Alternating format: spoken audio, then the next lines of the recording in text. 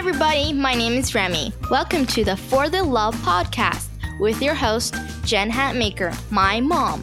She writes books and speaks to crowds, but she mostly loves talking to amazing people on this podcast every week. Thanks for listening. We hope you enjoy the show. Hey, everybody. Welcome to the For the Love podcast. It is me, Jen Hatmaker, your delighted hostess, and I'm glad you're here today. I think you're going to love today's guest.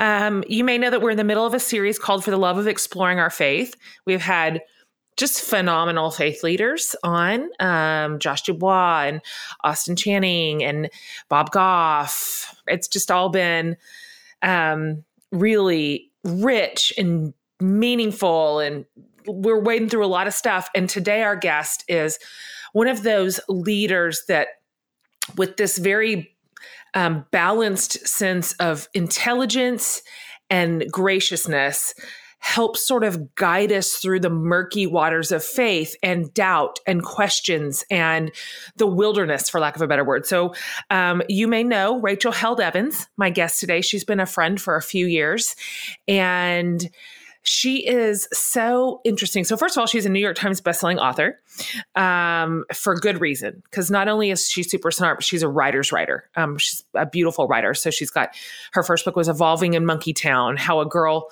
who knew all the answers learned to ask questions.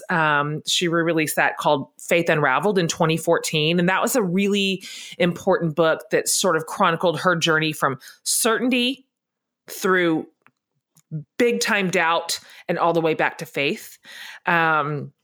It's resonant. She also wrote A Year of Biblical Womanhood, in which she sort of did this experiment where she followed the instructions for women in the Bible as literally as possible for an entire year. It's funny. It's eye-opening. It's interesting to read. More recently, her latest book was called Searching for Sunday, Loving, Leaving, and Finding the Church. So you can tell by her book titles that she's a deep thinker, and she's a question asker, and she's not afraid of any of that. So her upcoming book is called Inspired, Slaying Giants, Walking on Water, and Loving the Bible Again. And I've read all of Rachel's works, and this is my favorite. I think it's her best work to date. And her writing, her essays, her interviews, they've been featured everywhere. Washington Post, Guardian, Slate, HuffPost, CNN, NPR, everywhere. Today Show, View. She was actually on President Obama's advisory council on the faith-based and neighborhood partnerships, the one that was headed up by one of our earlier guests in this series, Josh Dubois. You might remember that we talked about that. Rachel was on that council. And so anyway, she speaks at churches and conferences, colleges all around the country. She lives in Dayton, Tennessee, and she and her husband, Dan, are the proud parents of one little boy. And you guys, well, you'll hear us talk about it, but as we were recording this podcast, she was having labor pains for her brand new, fresh, shiny daughter that she literally just had. So I think you're going to love this conversation, and I'm so glad that you're here. So help me welcome to the show, Rachel. Okay, my friend, welcome to the show. I could not be more pleased to have you on today. I'm so happy you're here. Thank you. Oh, I'm thrilled to be here. I love the show, and so I'm excited to be a part of it. Well, I love you. And let's get serious right now, because I want everybody listening to know something right out of the gate. I kid you not, listener. Rachel is literally having contractions right now. You are great with child, as they say in the Bible. Yes, the days have been accomplished that I should be delivered. And any minute now. literally, she's in early labor, and we're recording a podcast. And so I want you to feel very honored that she did not call me this morning and say, listen, this is just not going to happen today. I think I'll have a baby. They're pretty spread apart. Like it's not like I'm having them. If I start having them every 7 minutes, you'll know. But it's, oh my gosh, Rachel. Once an hour. That's my God, I can't even. You're going to have this baby today or tomorrow. I cannot believe it. I'm so excited for you. So listen, when I see you in the summer, you're going to have this real baby with you, and I cannot wait. We're both speaking at the Evolving Faith Conference, which you and Sarah Bessie curated together. I am like, this is one of the events I'm most looking forward to on my calendar this year. It's sold out. Well done. And I like how you talk about it. It's kind of this conference is going to hit on everything from like the Bible to parenting to politics to justice to art to science. It's really a big tent, and I love that. And of course, everybody is welcome, like the doubters and the dreamers and the parents and the singles and the pastors and the church dropouts and our LGBTQ friends and Bible nerds and post-evangelicals. Like, everybody come. Everybody in. So it's in North Carolina. So for those of our listeners who do not live in North Carolina or were not able to get tickets, will you tell them just a little bit about what you'll be talking about and what you kind of hope, what's your dream for this evolving faith space? Because I love it. Yeah, and thank you so much for joining us. We're so glad to have you. You're just like the perfect fit for this this event. That was the easiest yes I gave. Well, it's all my favorite people. Well, I feel like you travel too much already, so I felt a little bad about asking. Like, I know it's bad when you take a picture and put it on Instagram, and I recognize the carpet from the airport. I'm it looks like she's in DFW. Totally. So true. I appreciate you taking the time. It means a lot, actually. But so we would have actually probably chosen a bigger venue if we'd known it would have sold out so quickly. So I'm sure you had a little something to do with that. Sold out fast. Yeah, it really did. But and I think it's because what we're trying to do here is gather together people who, for whatever reason, are maybe feeling out of sync with their faith community. Maybe they're just wrestling with some big questions about their faith and doubts.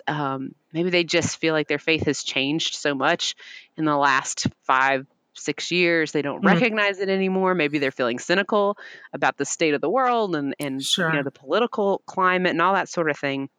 We just wanted to gather all these people together and say the main message is, you're not alone. Good. There are other people in the same boat who are having the same questions and experiences. And so we want it to just really be a time mostly of folks being able to connect with one another.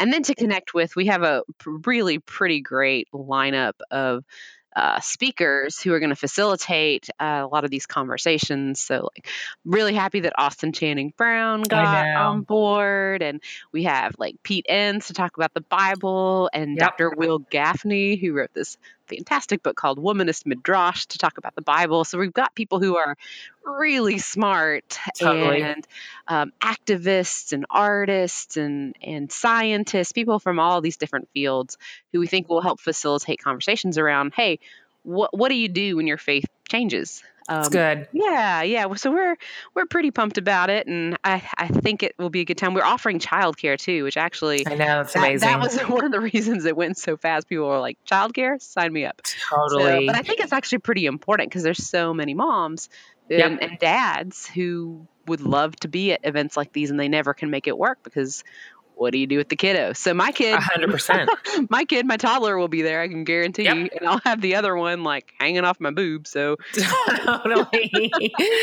I love that because these are really important questions, and so many of us are having them, but they rarely find a home in an event setting. They're more around our podcasts and on our social media feeds and kind of in our articles and essays. And so I like this face-to-face option for these difficult spaces and questions and these complications of faith, where these are very, very, very rarely represented in mainstream Christian conferences. And so I'm not surprised at all. It's sold out in a hot minute. And I will look forward to seeing you guys take it on the road. So I already told Sarah that. I'm like, listen, you've got something here.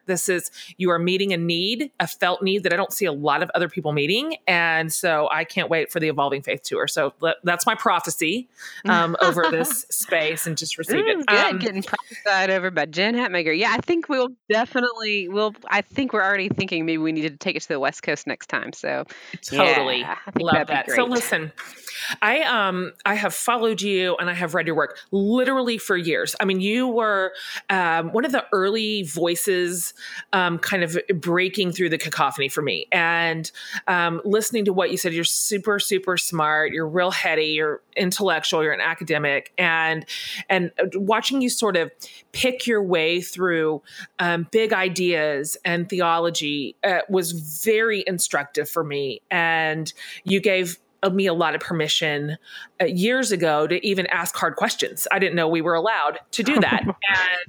And so your story has meant a lot to me. And I know all about you and I know your whole life, but some of our listeners might not. So I wonder, because you have referred to yourself as a Bible nerd in high school, and that you were very immersed in scripture from a really young age. Like, I completely identify with your upbringing. So can you tell everybody just a little bit about your background, specifically your background in faith, and how that got started, how it developed, and even how it is evolving now? Yes, I grew up in a really loving and grace-filled home, actually, but in a very conservative Christian subculture deep in the Bible Belt. And so, I grew up memorizing large portions of the book of Romans, before I was 11. I had like Romans 9 down, man. And, sword drills and I won the Best Christian Attitude Award 3 years in a row at school. Congratulations. And I was pretty good at kind of collecting my Best Christian Attitude Awards, however they manifested themselves through my life. I ended up in a public high school where I was witnessing to, the Methodists, basically, because everybody was already Christian. Right. Mm-hmm. But I took it upon myself to witness to people. I psyched myself up with DC Talk in the morning and all that stuff. I was a president of the Bible Club in high school. And that meant, because we were kind of like everybody gets a trophy about homecoming. So that meant I got to be on the homecoming court representing the Bible Club. Wow. So obviously I was super popular. It's amazing. Total Bible nerd. But it was also, my faith was an important part of my life and sustenance and gave me a sense of direction and purpose. And I'm grateful for it. I'm actually really grateful for that pretty intense Bible background. It prepared me for a lot of things. And I'm glad I know my way around a Bible. And I'm glad that I was introduced to Jesus at a young age. I feel fortunate about all of those things. But, once I was in college and shortly after graduating from college, I just started wrestling with some pretty big questions about my faith, because I always thought that I would go to this Christian college and they would answer all my questions for me, because I still had some lingering questions about, is it true that most people who've ever lived on the planet will go to hell when they die because they're not evangelical Christians in America? Right. Is it truly true that, what do I do with these passages of scripture that seem to condone genocide and misogyny and the oppression of women? And what do I do with, the fact that, I always felt called to ministry, but I was told that as a woman, I had no place in that world. What do I do with all of these sort of disparate, all these questions? And I kind of thought that my, conservative Christian college would just give me the answers and I would feel satisfied, but that didn't happen. I felt even less satisfied. And so I graduated from my Christian college with my Best Christian Attitude Awards in tow, and kind of just stopped believing. It was a shock to me, as somebody who had grown up thinking she would always stay in the faith, to just not believe anymore, or to have days where I didn't believe. And it's so lonely. It is the loneliest feeling to be standing in your church and the people next to you, everybody has their arms raised, they're singing in worship, and you're standing there and you're like, I'm not sure I believe a word of this. And so I started writing about that experience, and really I kind of started blogging right when blogs were, all the rage. And, I miss them. They're not as significant to the dialogue anymore, but I started blogging through all these questions and thoughts, and started writing about them, and managed to connect with a bunch of other people who were also standing in their churches thinking they were the only people. And that just gave me so much life it's that you're not alone thing, to find other people in the same situation. So that I'd always wanted to be a writer. Since I was a kid, I knew I wanted to write, but that experience of doubt, and just wrestling with faith, that really informed what I decided to write about. And so you're in your early to mid 20s, you're sort of in this lonely space of doubt.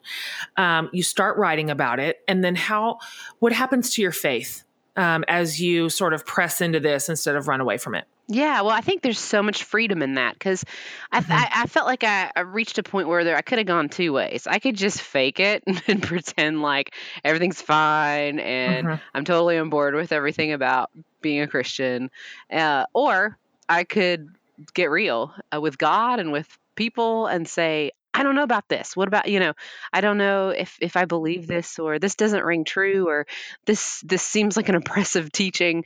Um, and I felt that God wanted Rachel, not some sort of shadow fake Rachel, not That's right. somebody who was pretending that she believed, but somebody who was in it, who would take the risk of faith. It's good. Because I think like recognizing that faith is actually a risk, like any significant relationship in your life, your relationship with God is a risk, that you take. That faith isn't about having it all lined up and believing everything 100%. It's about following Jesus even when it's not entirely clear, even when you don't have it all figured out. And so, what it came down to me was just, the story of Jesus is so compelling. The story of Jesus is just the story I'm willing to risk being wrong about. And I just can't get rid of Jesus. He's the one. That's something I so appreciate about you and how you have shared your faith, because I think this is where you and I have a lot in common. Is just we cannot shake it off. No. With all the questions, with all the flack we might get, with all the uncertainties and the risk taking, there's still just something about Jesus that is so compelling and so true, that resonates as so true that we can't let it go. So That's it. so we stick with it.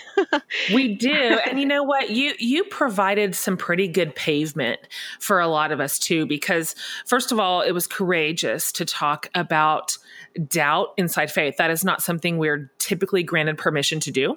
That is not often met well. And so the fact that, first of all, you just started there and started reading and writing and learning from that space was really important. And then what you've done for me and just countless other people is that you just refused to check your brain at the door. And sometimes that is where there's a fork in the road in a faith journey, because the narrative I think that a lot of us get is that doubt in any kind of way is, first of all, some sort of indictment on who you are and your character and your faithfulness. And then there's just this sort of, well, I don't know, shruggy shrug. That's just what it says. And that's just what we do. And you have pushed really hard on ideas and doctrines that have come out of Scripture that have been used to harm people, that have been used erroneously, that have been understood poorly. And you sort of took an academic approach to a lot of really hard questions that for me are just so relieving. And so this is a perfect segue, because I want to talk about Inspired, your new book. You sent me an early copy and I was halfway through when I messaged you. I don't know if you remember this. And I was like, this is so good. I mean, it is so, so, so good. So for everybody who's listening, first of all, we'll have it all linked, but it's called Inspired: Slaying Giants, Walking on Water, and Loving the Bible Again. And first of all, I don't even know where to start. I mean, I want all my kids to read it. I want all my friends to read it.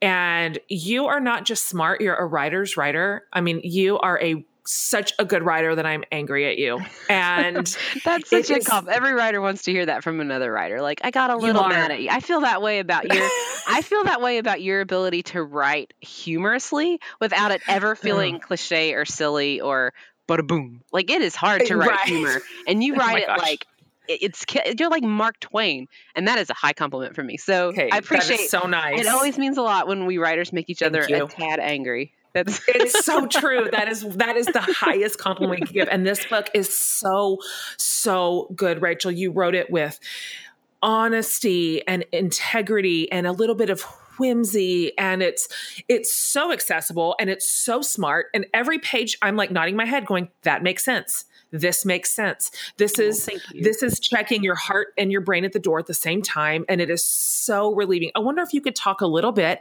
about the book, why you wrote it, what readers can come to expect from it, maybe a favorite part or something that you loved in the process of writing it. It was definitely one of my favorites to write because I spend a lot of time, like, I'm kind of still that Bible nerd who likes to spend her free time reading Bible commentaries.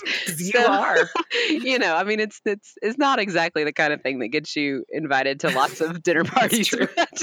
but true. it's been useful in the sense that I really wanted to try to communicate to people some of what I was encountering as I was reading these commentaries and as I was studying more about how to interpret the Bible and just reading a lot more scholarship that was Yes. really helping me seriously address some of those questions that I was struggling with, and I was encountering responses to those questions that took the questions seriously and that also kind of provided some ways to think about the Bible that I had just not thought about before. And so a lot of it was, frankly, Jewish interpretations of scripture, and then just really quality scholars like Walter Brueggemann and Peter Enns, and then, like womanist and liberation interpretations of particularly Hebrew scripture was super informative to me. And so I wanted to take all that stuff that was in my brain and try and make it accessible to like regular people who get invited to dinner parties and don't stay at home reading their Bible commentaries. Their Hebrew commentaries, right. So, so that's how Inspired was born. And so what I wanted to do is I felt like probably the biggest mistake we make when reading the Bible is we misappropriate, we misunderstand the genre of a given text. We don't understand that the epistles are in fact letters, and that should change how we read the epistles. And that the Bible is full of poetry and proverbs and laws and letters and traditions and mostly stories. And when we understand the background and the genre of those texts, we better understand what they're intended to communicate to the first people who encountered them, and then also to us today. So, I had a little fun with this book because this is the first time I've ever done something like this.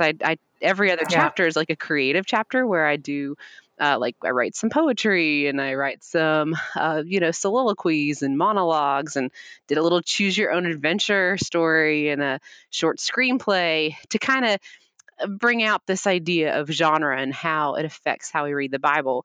And then kind of tried to walk folks through from Genesis to Revelation, different ways of looking at the Bible and how they've been helpful for me for reconciling some of the questions I had about the Bible. It doesn't solve everything. I try not to, particularly when it comes to like the war stories of Scripture, I try not to tie a neat and tidy bow on that, because that's never what I wanted to hear from people. Like, oh, this is easy. Genocide in the Bible, no problem. That's not the kind of good point. That's not the kind of approach I've ever appreciated. So I try to introduce people to different ways of looking at it, but then to not just solve it for people, because my readers are smart and they don't like it when people tell them exactly what to think. They like it when people tell them how to think. And here's some options and some ways of looking at things. So it really is. It is a love letter to the Bible, and it's about struggling with the Bible for so many years and then kind of coming back to it and seeing it with fresh eyes. And I'm very thankful for the scholarship that brought me to write this, and grateful too for all the scholars who looked the manuscript over before I published it, because, got to know what you don't know. So I had a lot of help, a lot of help with this book. So I hope it takes good scholarship and makes it kind of fun and exciting and whimsical and interesting. It is that. And I'm laughing because I'm thinking about how this sounds to somebody listening, because it's so heady and it's so academic. And all I can promise you, everybody listening, is that, it just skips along. It brings a normal reader so deeply and easily into the conversation. It's so well explained, Rachel. I remember thinking as I was reading Inspired that so few of us have been exposed to different types of scholarship, to different types of theologians and interpretations. It's such a narrow space that a lot of us have been brought up in the church. And even just your bibliography is so long, and all these different thinkers and leaders that you're citing. I'm thinking, I haven't heard of so many of these people, and it was so useful. Oh, it was so just glad. so useful. I mean, why wouldn't we learn from our Jewish interpreters? Like, why aren't we all reaching for that as our first teacher? It just makes sense. And so, one Jews too. I have to jump off on this because I get so excited about this. Jump off. Posture that the Jewish community takes towards the Bible is so much healthier, I think, than a lot of sort of conservative Christians take, because the posture towards the Bible is when there's a conflict or an apparent contradiction or a troubling story, like the binding of Isaac, when Abraham doesn't seem like father of the year to obey God to that extent where you're willing to sacrifice your kid. That has troubled Jewish scholars for centuries. But instead of running away from it, they see that as an invitation to really wrestle with the text and ask each other questions and to debate. And so it's sort of like the Jewish posture towards Scripture is that it's a conversation starter, not a conversation ender. And so many Christians kind of come to the Bible like we're looking for ammunition to win a debate, or to, we think there's just one meaning from this story. We have to figure out that meaning and then defend it at all costs. It's kind of this zero-sum game. Whereas the Jewish posture towards the Bible is where there's a contradiction or a question or an unanswered question, where there's even a kind of a hole in the story, you get to imaginatively fill in that hole.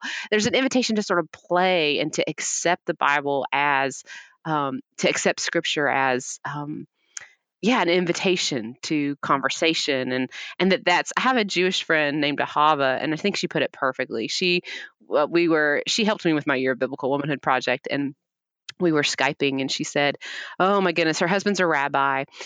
She lives in Israel, actually. Her husband's a rabbi. And she said, we invited a bunch of other rabbis over to the house one night, and everybody was eating and debating Torah, and they were going back and forth, and nobody could agree. And we started to run out of food, and they woke the baby up twice. And she said, Rachel, it was wonderful.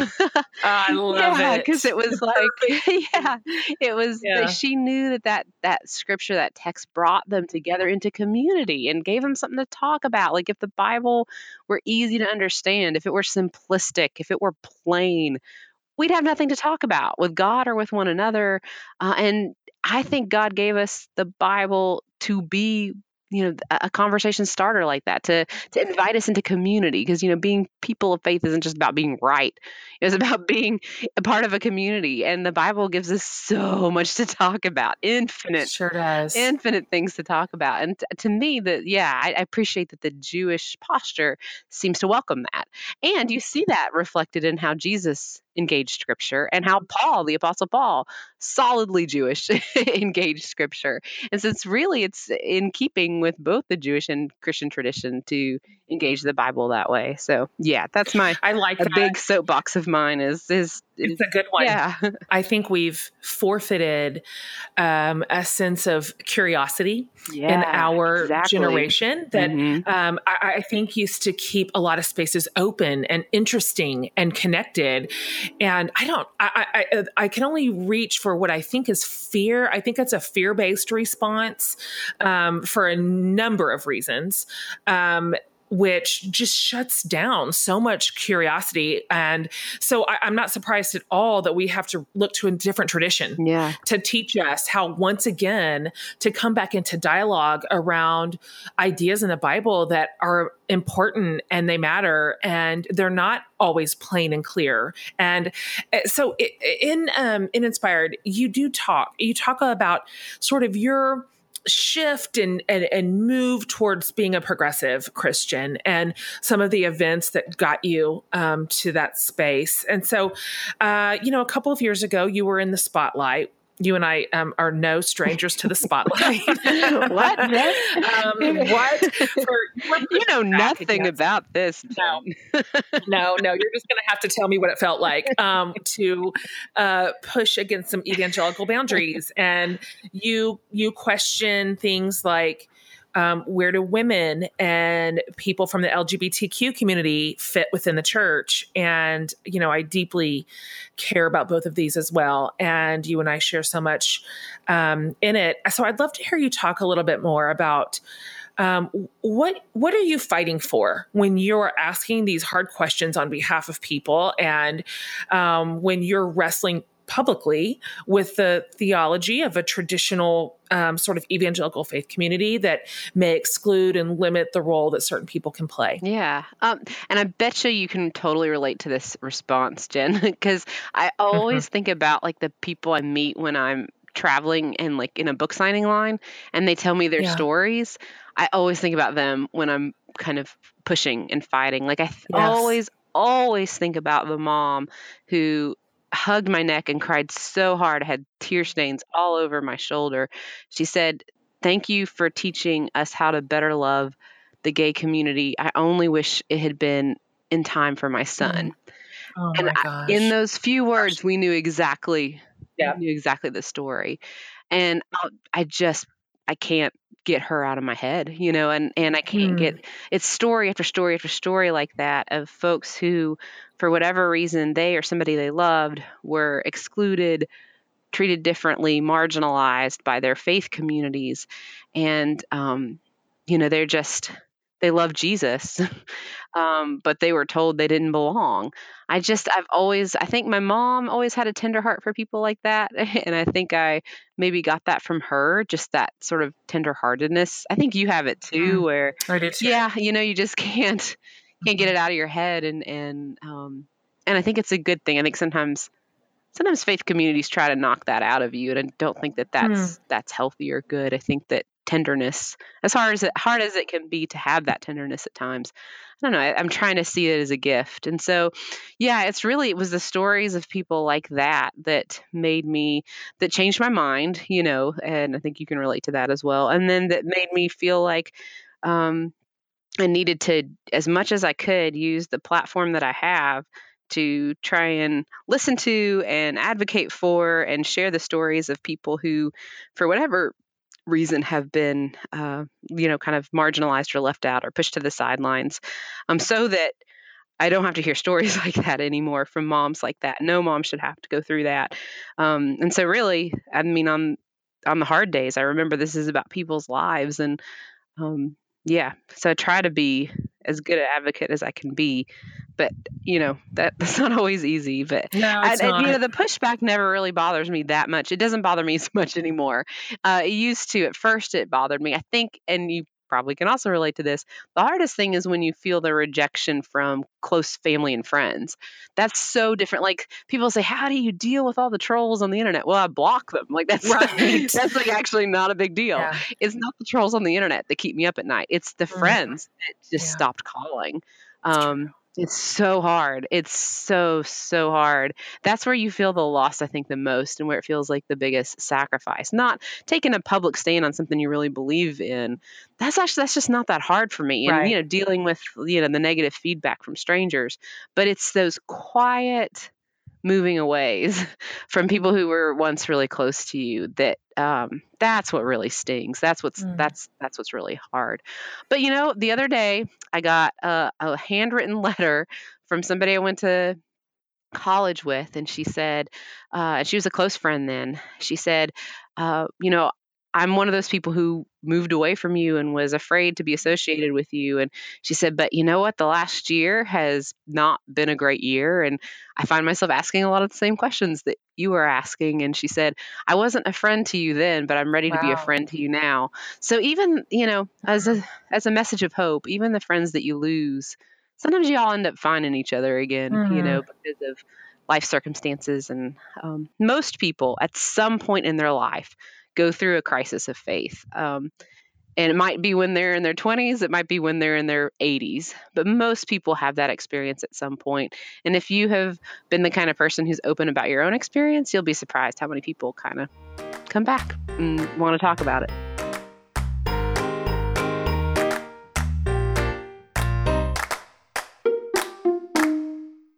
Hey, Hey guys, Jen breaking in with a message from one of our sponsors, Weighting Comforts.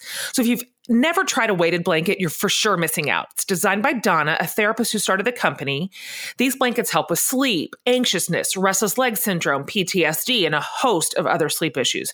So we're offering $20 off a purchase of Weighting Comforts blanket by using the code FORTHELOVE20. Also, Weighting Comforts is a socially conscious company who employs international refugees and gives them resources to begin a new life in America, which I love. So use your code FORTHELOVE20 and you'll get a 30-day better sleep guarantee at weightingcomforts.com. So that's waiting as in WEIGHTING comforts.com.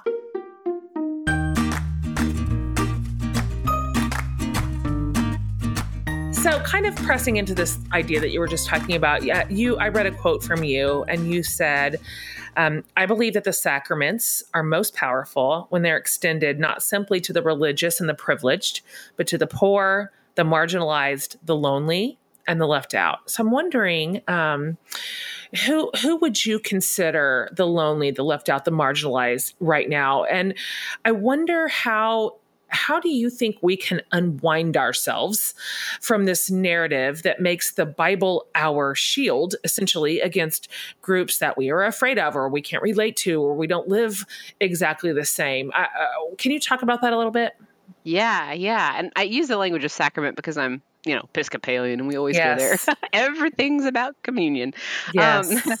But I mean, even that, like extending sacraments too, like even then, I think I've shifted in the last few years to realize that it's not just about like me, a pretty privileged white Christian girl, opening up the table to the marginalized. It's actually, what it needs to happen is I need to be in the margins having them serve me communion. And I think that in just the course of the last year, just seeing that the Spirit is so active in those margins, active among LGBTQ Christians, active among, women who maybe can't find a place in leadership in the more conservative world, active certainly among, ethnic minorities, people of color. That's actually where the Spirit's doing a lot of great work. Maybe I need to be on my knees getting communion from them. Exactly. As opposed to like, oh, look at me graciously opening the table.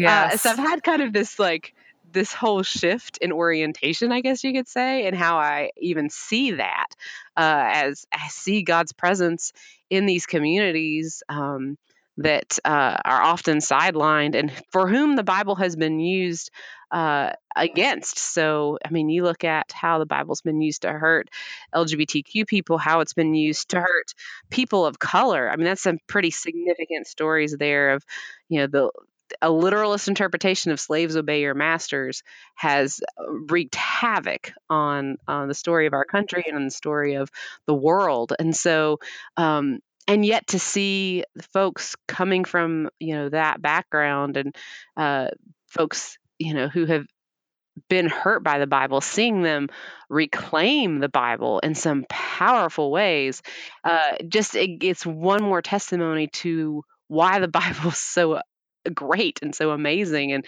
so it just life-giving. So you have the same folks who were told, well, the Bible says clear and plain, slaves obey your masters. That's taking it back and saying also, you know what else the Bible says? Let my people go. That's right. And to see that the way that those folks have kind of traced that thread of justice through Scripture and how they've used Scripture for their own liberation. That's right. Yeah, it's just kind of, lately I've been trying to reorient myself around that and say, it's not necessarily about me opening the doors, which I hope I do to everyone. It's also about me going and receiving communion and receiving the sacraments from these people who seem to know a thing or two about the Bible and a thing or two about Jesus. It's no joke what you're saying. This was just a real key piece of my story in the last maybe 4 years was discovering, which isn't hard to discover, it just matters where you're looking. Right. but discovering so much fruit within the communities that were being held back or held out. And it was the fruit that I could not get away from because, well, like specifically, and this has to do with all the communities you just named, women in leadership, people of color, the LGBTQ community, but specifically with the gay community, watching the fruit in their communities, like when you're just a affirmed human being and you're flourishing in your gifts and in your church it was undeniable. It would not be denied. Like you would have to be a liar or just willfully obtuse to not be able to say, but this looks like flourishing. Like, right. Yeah. These people really love Jesus too. And there's so much good fruit out of it. And I would say the same for women in spiritual leadership. I mean, the amount of fruit underneath the teaching of women, the leadership of women, the inclusion of their voices, their inclusion of their interpretations and their scholarship, it's just undeniably good. Yeah. And so you're right. It's not our table. Yeah. We're not the ones who get to say, come to the table. We're not the host. Jesus is at the table. Yeah. Yes, it's true. And so I want people listening to know that if it feels like you're in a faith community where the table is being manned and staffed and enforced by a group of watchers who are human, you might just need a new table. Right. You might just need to go somewhere else and see where there is actually deep, flourishing fruit under sort of a different type of leadership. So back to something you said. You did a talk at Gordon College a few years ago. I'll have a link, everybody, on my website if you want to listen to that. And you were specifically talking about your sort of journey down the rabbit hole of A Year of Biblical Womanhood, which was my first book of yours that I'd read. But you did a talk on the idea of how to ask better questions. And I like this.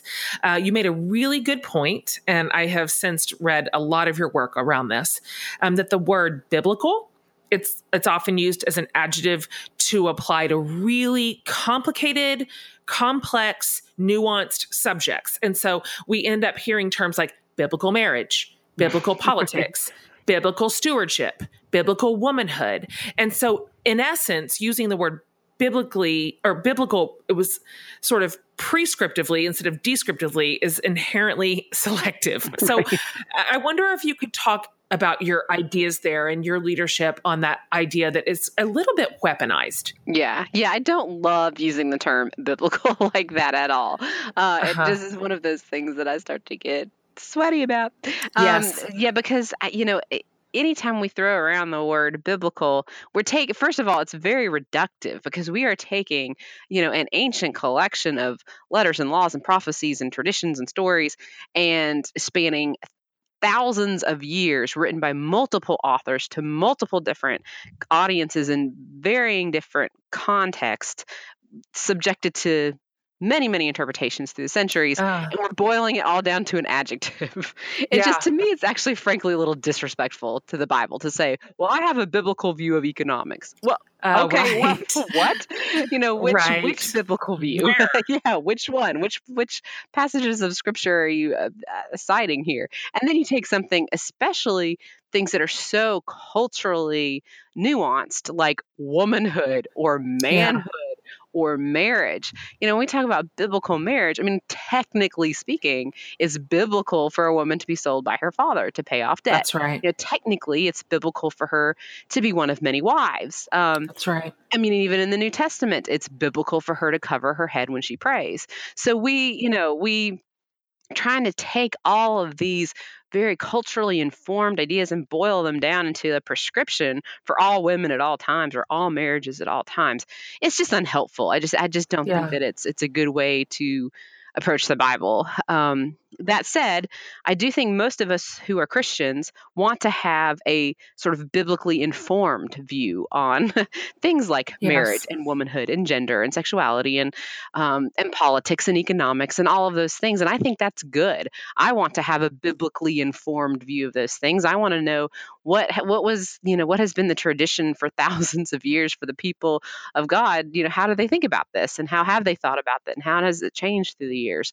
And so I think it's one thing to be biblically informed. It's quite another to try and boil what you have learned down into a few bullet points or into an adjective. It's just not helpful. And again, especially when you're talking about marriage, something like marriage is just, our marriages today look nothing like they looked at the time that most of Scripture was written. Right. Even in the New Testament, people think that, well, wives submit to your husbands. That sounds like, wives and husbands. Well, wives and husbands did not interact in the, Greco-Roman culture the way that they do today. Like, I am not the property of my husband. And so it's going to change how we interpret and apply that particular passage. That's why it's so important to understand the original context and the original audience for these texts, because otherwise we tend to impose our own selves and our own culture onto a text for which that would be completely foreign. So we do this with all sorts of different parts of the Bible. We try to impose our cosmology onto Genesis 1 and 2. We try to impose our particular cultural views on marriage and family onto the whole of Scripture. And that's just actually, frankly, that's actually centering ourselves. That's actually, I think it's actually a more liberal way of reading the Bible, in the sense of it's more conservative, I think, to try and understand what was happening in the original moment and context. It's a stretch to try and impose ourselves and our own pet interests and our own culture onto the Bible, when God saw fit to communicate to people in their own language and in their own culture with their own assumptions. That makes me uncomfortable. I don't always like that God saw fit to do that, but that's just the case. So yeah, that's why I try to avoid using the term biblical, just because I find it pretty reductive and not particularly helpful for understanding. No, and it's meant to sort of shut down conversation typically. Yeah. As in, well, I have a biblical view. Yeah. So well, okay. Which parts of the Bible? And I hear that at least once a day. Well, I believe the Bible. Well, okay. I believe the Bible too. So we seem to have some different approaches. This conversation is really important. And I wonder, I don't even quite know how to phrase this question, but like, as you are so aptly explaining, we're taking a glimpse into genres and an ancient culture, and in a scenario in which so many of our interpersonal relationships now are different. The family dynamic is different, culture is different, our understanding of science is different. There's been so much change, and so I wonder how I don't know quite how to ask this. How do you sort of decide, as you spend so much time in the Word and studying it and learning from it and about it, how do you decide that this is a very culturally bound idea, and this one is more prescriptive? This one is more, this is going to stand the test of time. How do you know when to hang on to women don't pray in church, right? And how or when to let go of that? Yeah. Like why do so many people take the I do not permit a woman to teach or have authority over a man? Well, that's for forever and all time. But when the Apostle Paul says there's not a church in the world where women don't cover their heads, that for some reason that gets dispensed of. Well, the thing is, there's no easy answer to that. That is the task of hermeneutics. The hermeneutics is what is your sort of general posture towards the Bible? How do you interpret it, and how do you choose what and how the Bible applies to us today? That is the work of the people of God. And we are going to disagree fiercely about it because it's important. And so the long answer is, well, there's a lot of different ways to look at that. And, we have to consider the original audience, what language gets used, where is that language used elsewhere? How can we compare it to other texts that were written at the time? I mean, it's hard work, frankly. You have to Sure kind of put your is. mind to it. So the long answer is, well, that's the work of hermeneutics, and good luck, everybody. Right. Go with God.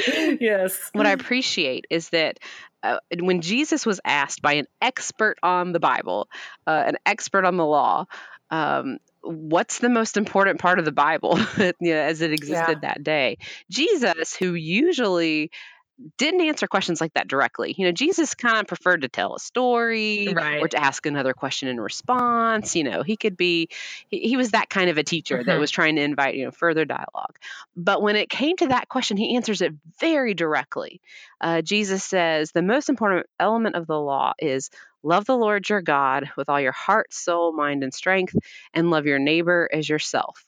All the law and all the prophets, which was his way of saying the entirety of Scripture, hangs on those two commands.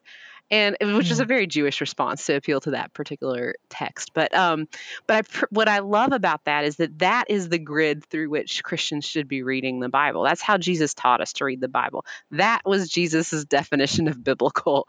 Does it make you love God and love your neighbor better? And so, when we get to the difficult texts, we leave room for disagreement. We leave room for fierce disagreement. We talk about it. We hash it out.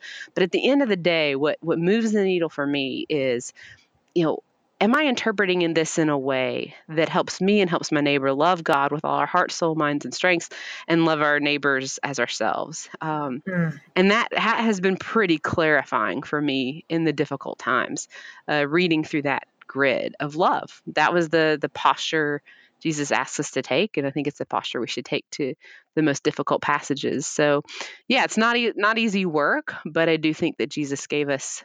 It's like what you said about the fruit.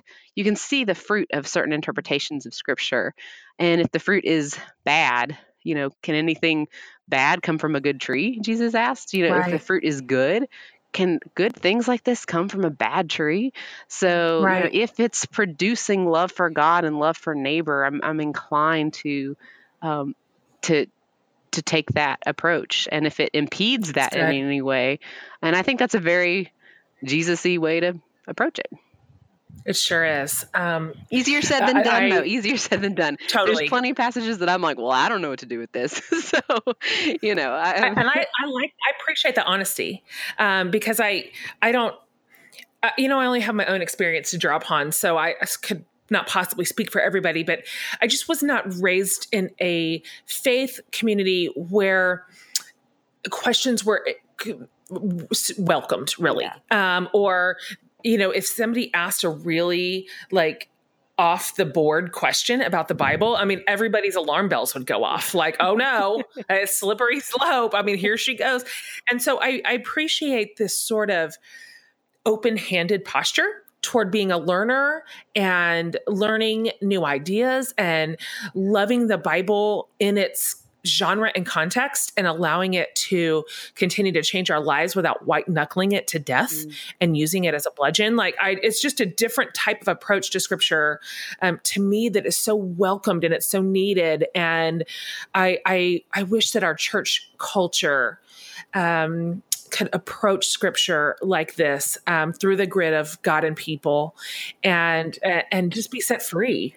It doesn't treat the Bible like it's so fragile and God is so fragile and breakable that if we have any questions or unresolved tensions that it just all falls apart. Good I think point. there's so much fear around it. If we're not all on the same page, if we don't all take the exact same thing from this, if there's anything that remains troubling or unresolved, well, then you just chuck the whole thing. To me, that's what kind of fragile holy text is that? I just think the Bible can hold up. I think it can hold up to our fiercest questions and our hardest questions and our most significant disagreements. I think it's strong enough, and I think God's a big enough God to handle my doubts. To handle handle it when I say, I mean, it was Job who finally is blessed by God. And it was Job who said, I desire to have an argument with God. Right. I Bless love that him. line. Which, I mean, Yes. that dude had every right. So He sure did. so, I mean, and it's Jacob who wrestled with God until Jacob demands a blessing from God. How many times do we approach the Bible and say, all right, I'm going to wrestle with this text and I'm going to wrestle until I get a blessing, God? And it all points to a God and to a scripture that can handle it, that isn't fragile and breakable and always in need of constant defense. That's good. Yeah. So that's why, yeah, I think God and I think the Bible can handle it. I do too. So your book title, it ends with the phrase, loving the Bible again, which is so, just those words communicate a lot, actually. So I wonder what you might tell some of our listeners who may have scars from those who have used the Bible to command submission or to just simply point out fatal flaws and essentially confirm that God is chronically disappointed in you at all times and probably still will be when you barely make it into heaven, and or as a tool to really scare them, scare them into belief or to condemn their neighbors. I wonder what you would say to that person about why it's really okay to love the Bible again. Yeah. I mean, I would say to them first that, like, not everybody's ready to come back to the Bible, and I totally get that. Like, some people, it has been used so violently and so oppressively that even just hearing a few sentences from Scripture can really bring them back to some of the worst moments of their lives. And so, not everybody's ready. And so, I guess, take your time and coming back and start in a place. You don't have to start with those hard passages. Start in a place in Scripture where you maybe perhaps felt most welcome. Maybe it was just in the stories that you remember as a child, or maybe in the Psalms, or not that all the Psalms are easy, but start in a place that you're comfortable. Actually, it's okay to do that if you've been deeply wounded by the Bible.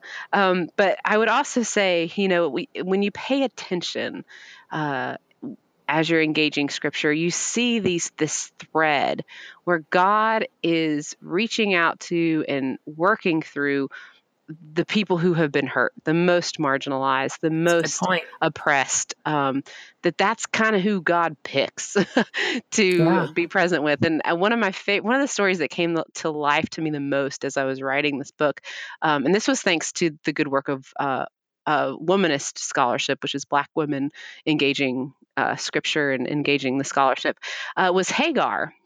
Hagar was the Egyptian slave of Sarah and Abraham, and she was forced into surrogacy when Abraham couldn't and Sarah couldn't have a child, and they were doubting God's promises. She was forced to have a child with Abraham, and that became Ishmael. And what's fascinating about Hagar to me, there's a lot that's interesting about her, and she has resonated very much with womanist scholars because she's, a slave from Africa who was forced into surrogacy. So there's a dovetail there between the stories of her story and the story of many Black women. But she is the only person in all of Scripture to name God. God names lots of people in the Bible, Abraham, Isaac, Jacob, but only Hagar, an African slave, at her worst moment when she'd been cast out of her home, left to die, dares to name God. And you see this over, and she names him the God who sees, because she says, not only have you heard me in my distress, you have seen me in my distress. And so all throughout Scripture, we encounter these people who, in one way or another, are naming God as the God who sees. The woman who suffered from the bleeding, from the hemorrhage, who just reached out and touched Jesus's garment. She had put her faith in the God who saw her in her suffering. And so, when you're attuned to that, I think that you can find in Scripture profound, significant hope that this is the God who sees you in your distress, and this is the God who not only sees you but welcomes you and wants you in on this story of death and resurrection and redemption. So it's hard to get people to that point, and I understand that, and particularly if there's been a lot of suffering. But when we're ready, and if you pay attention, there's the God who sees you, just waiting there. It's so good, Rachel. That is so wonderful just to hear you explain it like that. And I hope that is encouraging to so many people who haven't been told that the Bible is wonderful and that God loves them and that he is a God who sees. So let me wrap up with this question we're asking all of our guests in the Exploring Our Faith series, which, by the way, is incredibly overrepresented with Episcopalians. I didn't even do that on purpose. I don't know what happened. I've got you, and I have Ian Cron, and I have Barbara Brown Taylor, and it's raining Episcopalians. And this series has been great so far. Your interview with Lisa, Sharon Harper, fire. It was really, I've gone back and listened to it like 3 times because it's so hard to pick. She's so smart. She's like you. It's just, I'm like, I need to go back now and listen with a pen in hand and take notes. Well, I appreciate you ask good questions too. You're like Oprah.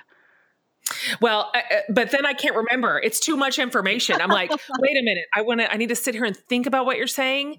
And so anyway, thank you. She is a really important leader. She is. And really, really special. Anyway, I asked her this, and I'm going to ask you this too. I wonder if you would just kind of leave us with either a quote from a leader that you love or a scripture that epitomizes your life's work, anything that you have found that you kind of hang on to that helps you to sort of keep your foot on the gas and keep going and keep pressing and keep studying and keep leading. Oh gosh, that's such a. I saw that you were going to ask that. I'm like, I don't know. I don't really. I mean, it's so hard to pick. But if you're having Barbara Brown Taylor on, I'll do a Barbara Brown Taylor quote because she's kind of. I love her, but she has one that's resonating with me for obvious reasons right now.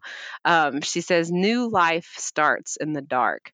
Whether it's a seed in the ground, a baby in the womb, or Jesus in the tomb, it starts in the dark." And I just have always resonated with that because it's like this reminder that, ours is not a God of self-improvement plans and 10 steps.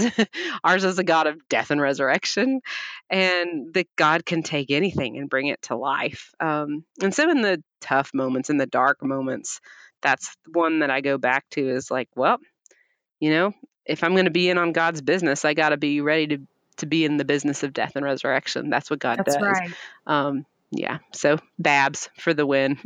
I love her so much. She's the actual best. She is great. I mean, I was so nervous before interviewing her because she's been so important to me.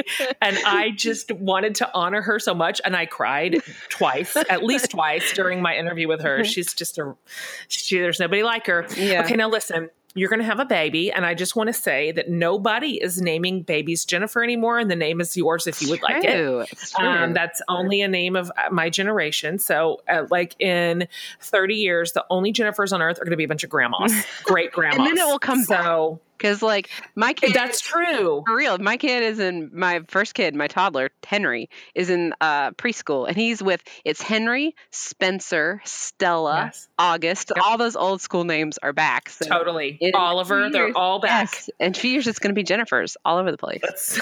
I know. I'm just saying it's yours. Okay. Thank you for coming on this podcast while you're in literal labor. Nobody will ever take that away from you. Nobody, that will never happen again. And I just honestly can't believe that we're marking it here doing a podcast together in labor. Thank you for being who you are. I want to commend you for your intelligent courage and your thoughtful leadership, that you are not a leader that just throws emotional words all against the wall just to see if anything sticks, but you bring your heart and your brain to bear on all the work that you do. And it really matters. And I think for everybody listening today who's new to you, I think I'm so thrilled that they'll be introduced to your work and to your writing, and that you hold a lot of space for hard questions and you push into ideas where other people run. And I promise you that I followed behind you. You've been a really important leader to me. And I drew a lot of courage from watching you just sort of stand steady even in really windy rooms, really stormy conversations. And you held with kindness, but with firmness and integrity. And I've read so much of your research. You've just done so much work for the rest of us because you're so smart and intelligent. And so I just thank you for being who you are and the kind of leader that you are. And I thank you for standing so strong next to our brothers and sisters who have been so harmed and so left out. And you're a fierce voice for justice and inclusion and scripture, and you didn't sacrifice any of it for any of it. It all got to stay in the story, and it's a good story. And I just love you, and I am so proud to be your friend and your sister, and we're going to have a good time at Evolving Faith Conference. I want to hold your baby. I want to say that right now that I'm first in line. I'm really good at babies. Oh, you're so kind, Jen. And I hope you know that the feelings really are mutual. I have the same deep respect and appreciation for you and how you conduct yourself when it gets really hard, when push comes to shove, when the rubber meets I've mixed up my metaphors. No, you got it. The rubber meets the road. That's it. You had it. There's something about people who can speak with courage and conviction when it's hard and when it costs them. I deeply, deeply respect that. So the feelings are mutual. You can hold my baby. No promises about the Jen name. That's lovely. That's lovely. Don't have time. Had I actually delivered in the midst of this interview, that would be a different story. But that's a great point.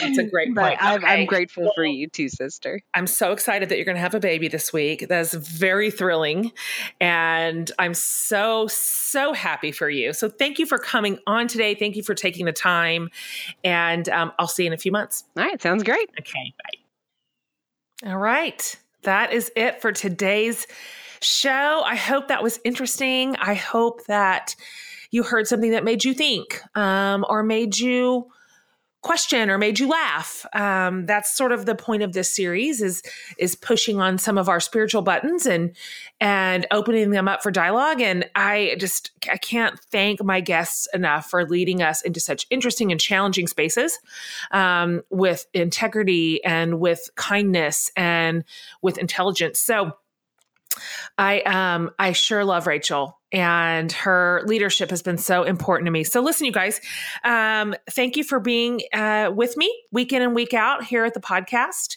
Me and my team, Amanda and Laura, we work so hard on this podcast because we love it and we love you, and we think these conversations are important. So thank you for subscribing, and thank you for reviewing, and thank you for sharing all your favorite episodes with your friends, and all that just matters. And it's just a real joy to serve you like this. So guys, we're not done with this series. So you're going to want to come back for sure next week. Trust me.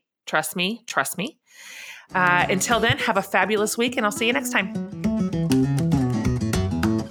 Hey guys, we're back for another segment of Jen's Favorite Things. So this is the part of the show where I share about some wonderful companies that are producing amazing products and giving back to charitable organizations and really worthy nonprofits. Plus, they have exclusive discounts and extras just for you, our podcast listeners. So here are today's favorites. Make getting dressed the easiest thing you do all day with Style Challenges, an online personal styling program that gives you all the tools you need to build a stylish wardrobe at a fraction of the cost of a personal stylist. So get $10 off with the code FORTHELOVE10 at stylechallenges.com. That's it for today's show. Hope you enjoyed this chat. Be sure to subscribe to my mom's podcast and give it a thumbs up rating if you like it. From the whole Hatmaker family, I hope you have a great week and see you next time.